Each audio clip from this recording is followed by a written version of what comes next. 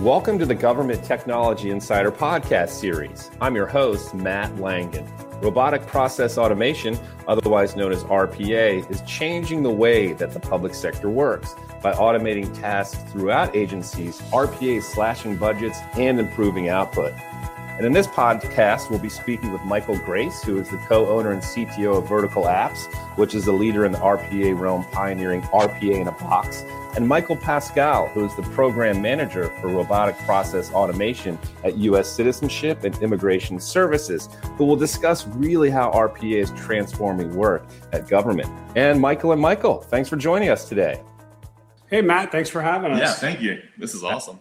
Yeah. We love talking about this, so let us know if we talk too much. No, there's nothing wrong with that. No, not at all. No, it's great to have both of you here today. And let's start at the top, really more on the Vertical Apps side. So Michael Grace, if you don't mind, tell us a bit about Vertical Apps and your programs and the solutions that you offer to agencies.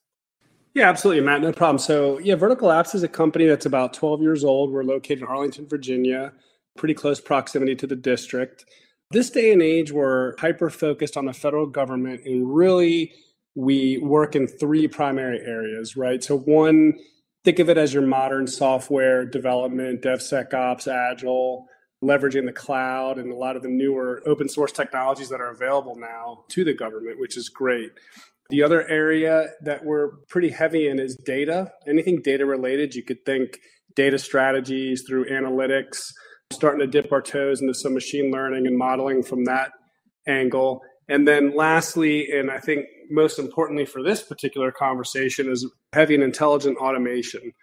We've really hyper-focused on that for the past 18 months. I'd say probably 40% of our staff here at Vertical Apps, our developers, are all UiPath certified developers. And we have a real heavy company culture on how can we take RPA and really become experts in bringing that to the government, which, the government agencies that we work with tend to be pretty large organizations. I know people like to talk about, Fortune 500. And, one of my big beliefs, there's no corporation in the universe that's bigger than the United States government. So, helping them out really presents some pretty large scale challenges for us. Yeah, that's awesome. And perfect segue. Tell us about some of the work that you are doing on the RPA side in terms of government as well. Yeah, absolutely. So we got really lucky. We were actually using our data skills in helping stand up the brand new chief data office at the United States Citizenship and Immigration Services, of which, I've had Michael Pascal come join me here, who is a member of that organization. And what we did, after standing up this office that was very centered on data sharing and really getting value out of data, especially when you're looking at things like bringing in immigrants and naturalizing them or giving them work benefits, it's a very, data-centric organization. What we also uncovered during this was there's still a heavy reliance on a lot of paper and manual processes that people are still following in order to take these applications and adjudicate them with all this information that comes in. So together, we had heard about RPA.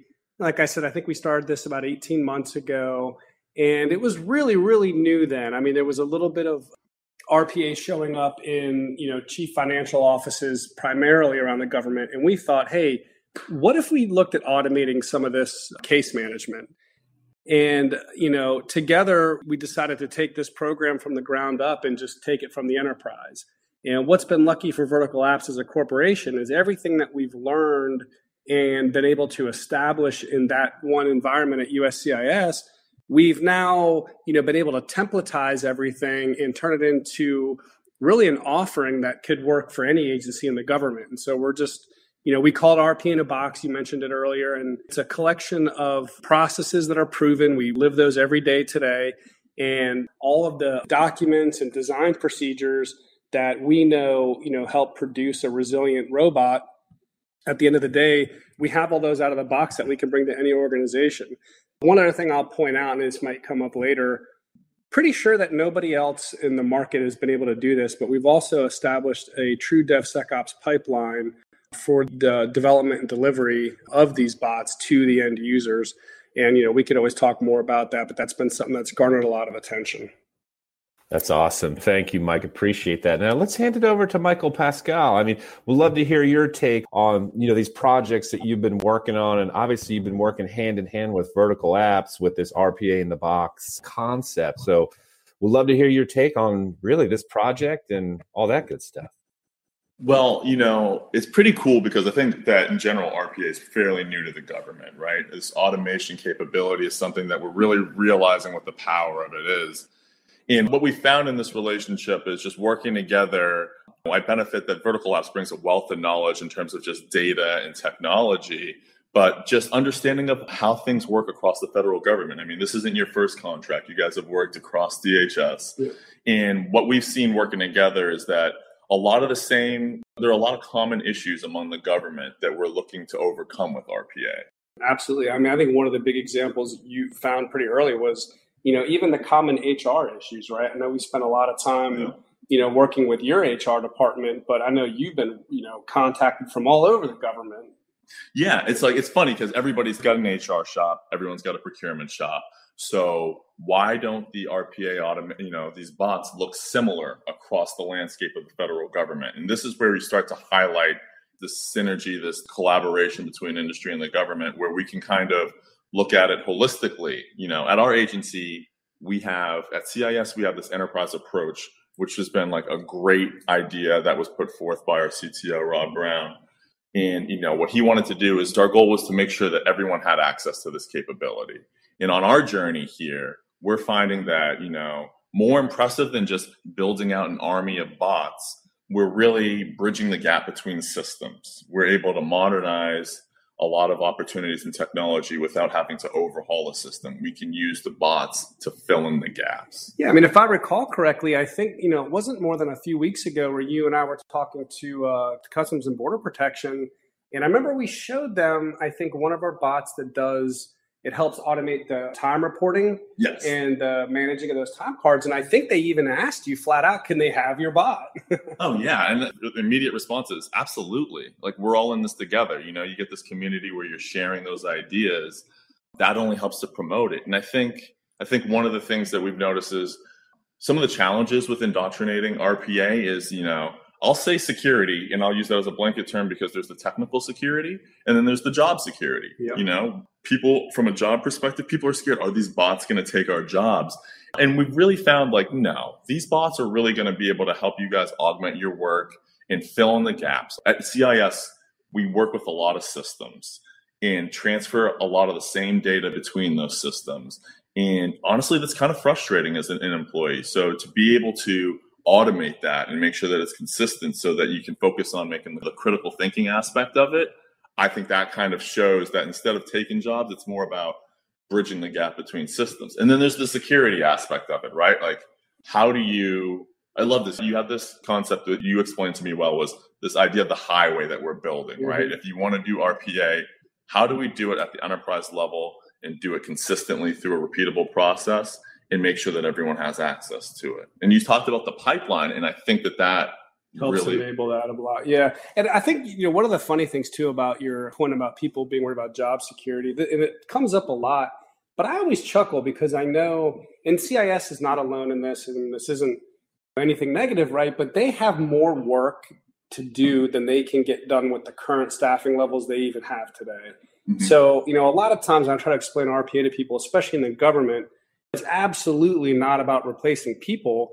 But frankly, from what I've seen for the last, 25 years in the government, is much of the government's overworked, right? They have way too many, applications to process. I mean, I think if you looked publicly, there's a, several month wait.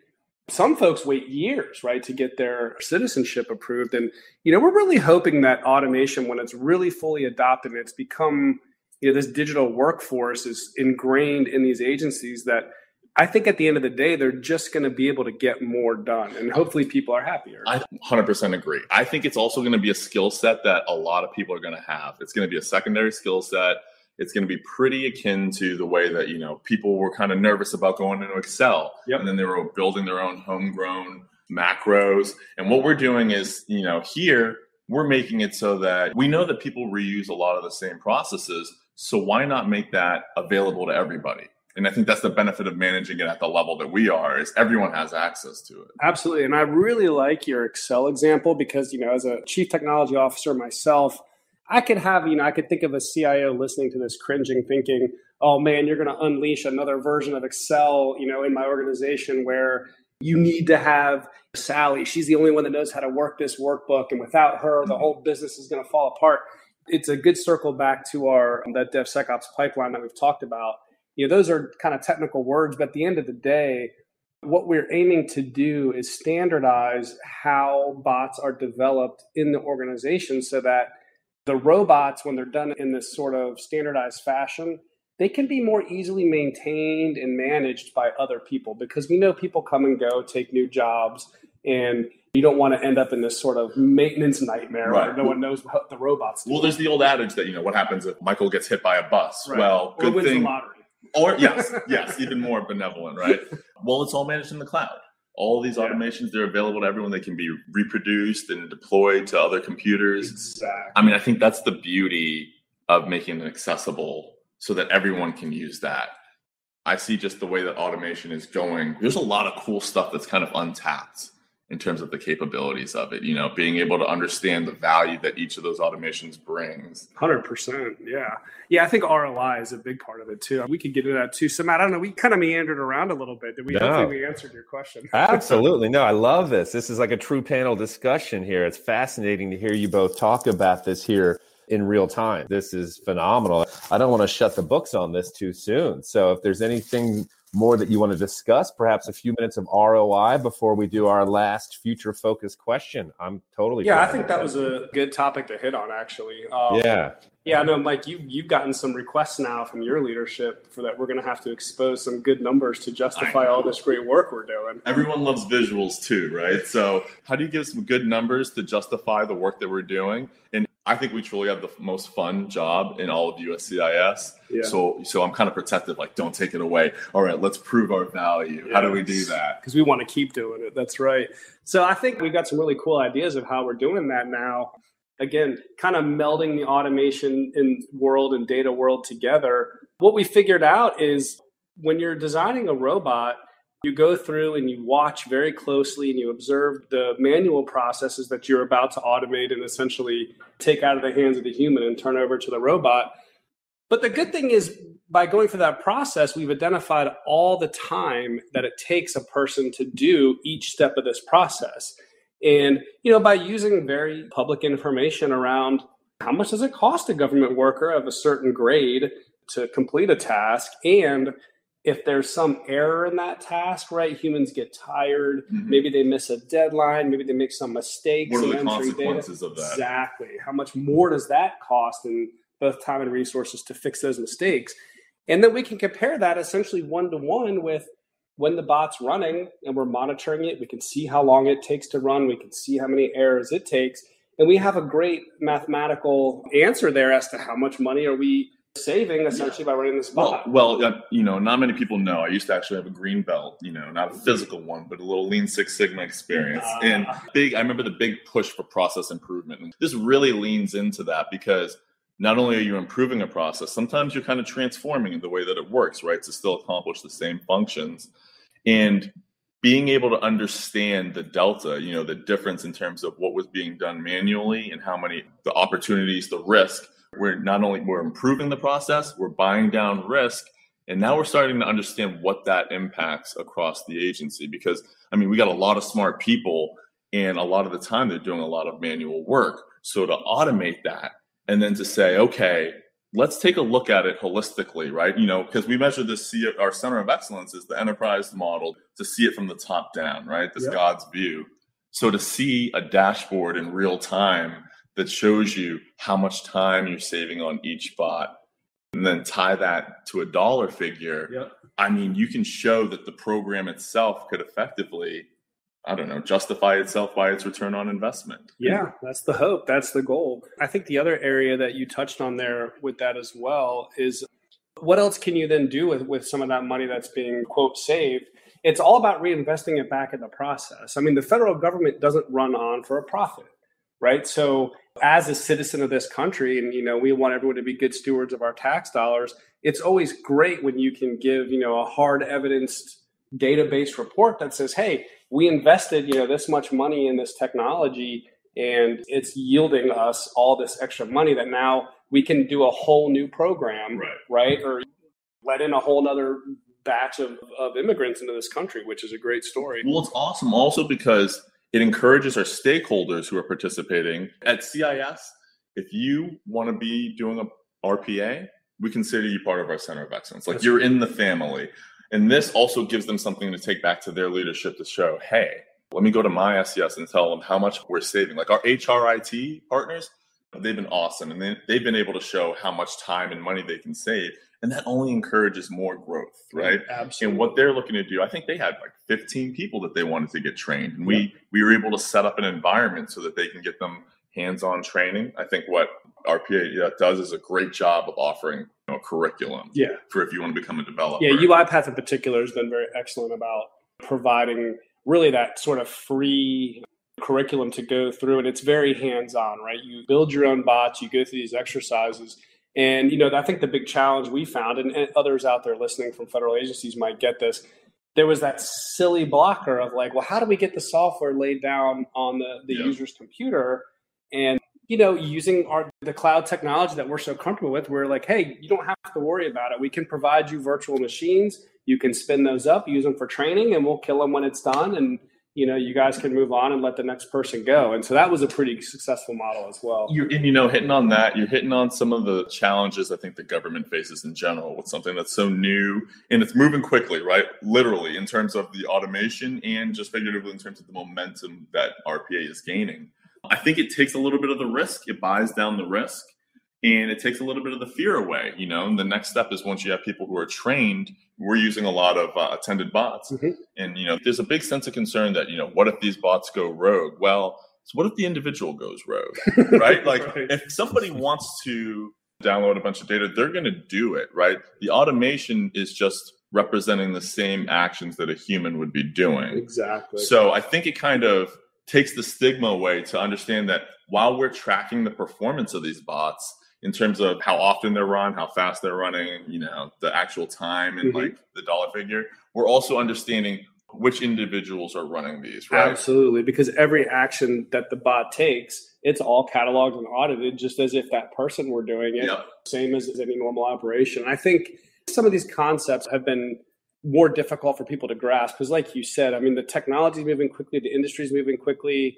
Well, like seeing is believing, right? Yeah, I think the benefit is that we've been able to kind of, even just working with other government agencies, we've been able to show them and demonstrate to some of their teams, this is what it looks like, okay? Yeah. Like riding the bike isn't as scary. And like at one point you're going to be riding with no hands, and you're going to think back to the days when you were worried about going down without your training wheels. It's kind of cool too. And people pick it up quickly, Yeah.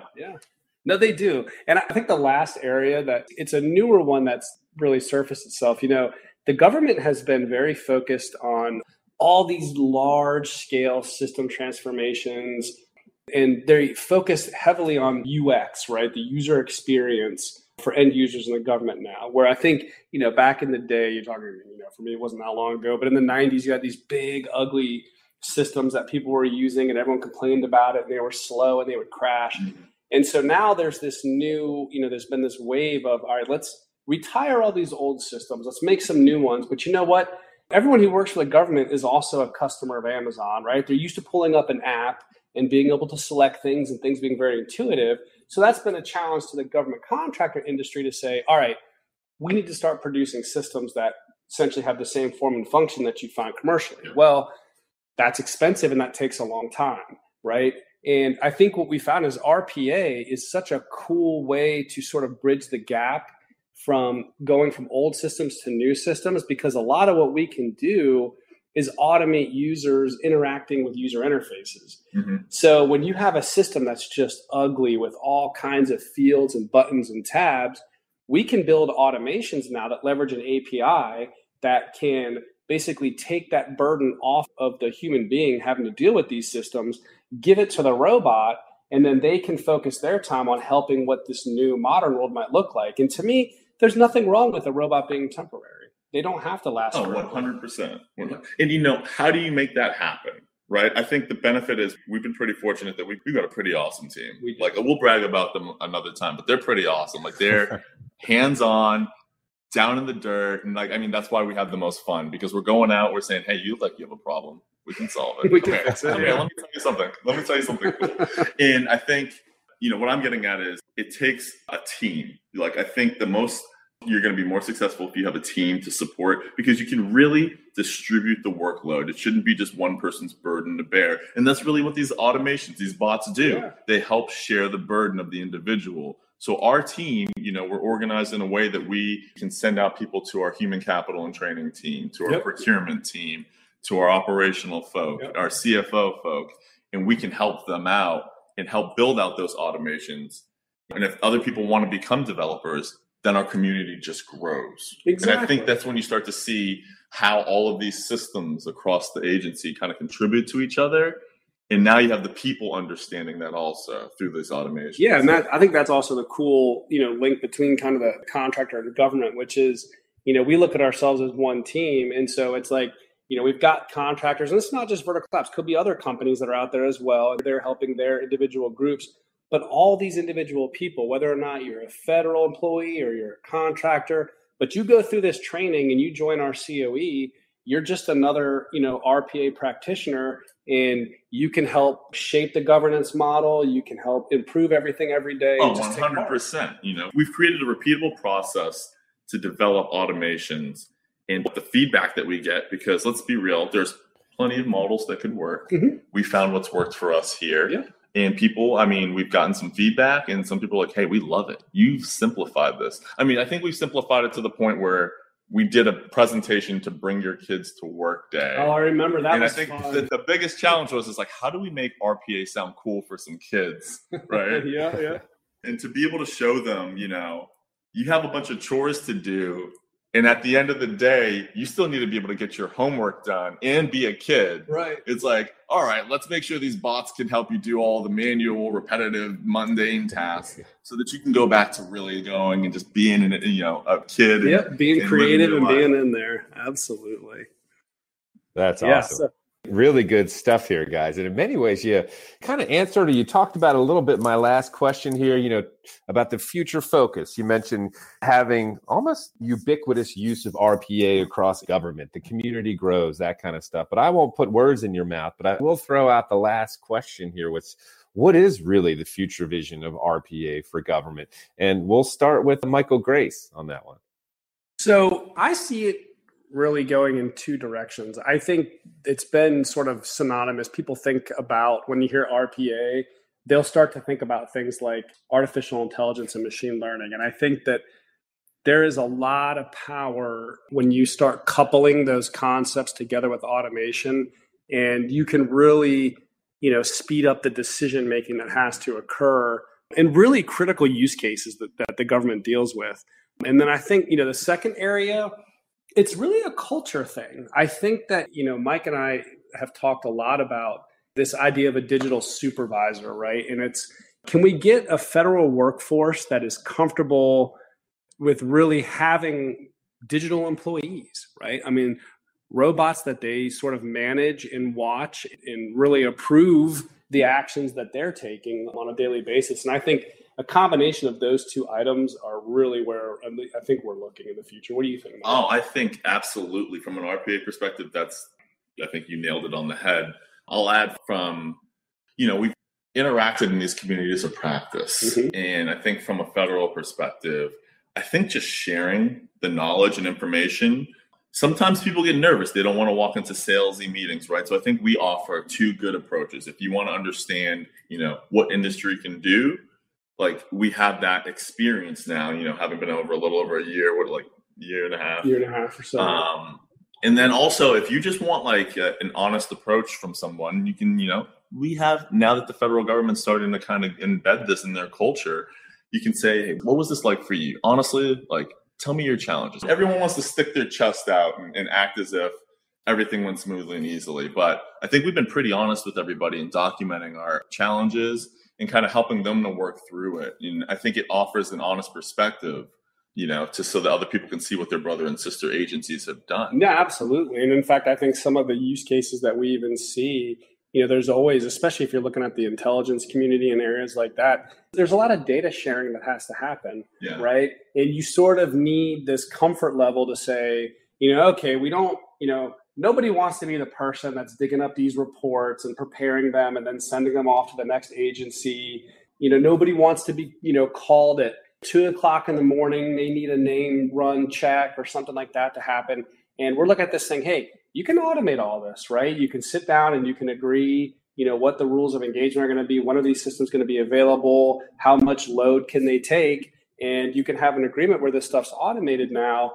So really, it's like the people who need information in a very urgent fashion can rely on this automated network of robots to help get them what they need instead of burdening all these people and really disincentivizing the sharing of information. Oh, absolutely. And I think it's getting so widely known that I think even this in the president's agenda going forward to, kind of introduce more automation opportunities. I think so. And I know that with, the security challenges we've been facing, in fact, I know Matt and I were joking about that before we started this podcast. There's a lot that can be done in the cybersecurity realm that RPA can really help with, especially when you look at things like the ride-along AI ML technologies. I mean, being able to do intrusion detection and things like that, I mean, that's a huge, huge area that RPA can help with. I'm excited to see that. That's going to be a lot of fun going forward. Pretty cool stuff, yeah. Yeah, it's all really good stuff, and appreciate your all's time today. This was a different vibe from most of our podcasts. This was actually truly a panel discussion here between the both of you, and a lot of fascinating stuff covered. And with that, I'm just going to take us out with our little closer here, guys, if that's okay, unless there's anything else to add.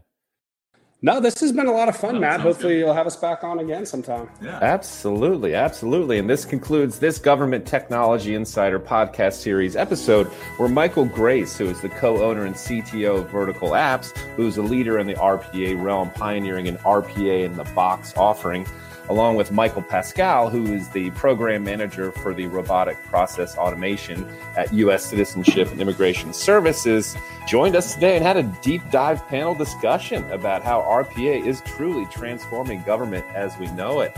And Michael, thank you so much for your time today. All right, man. All right, thanks for having us.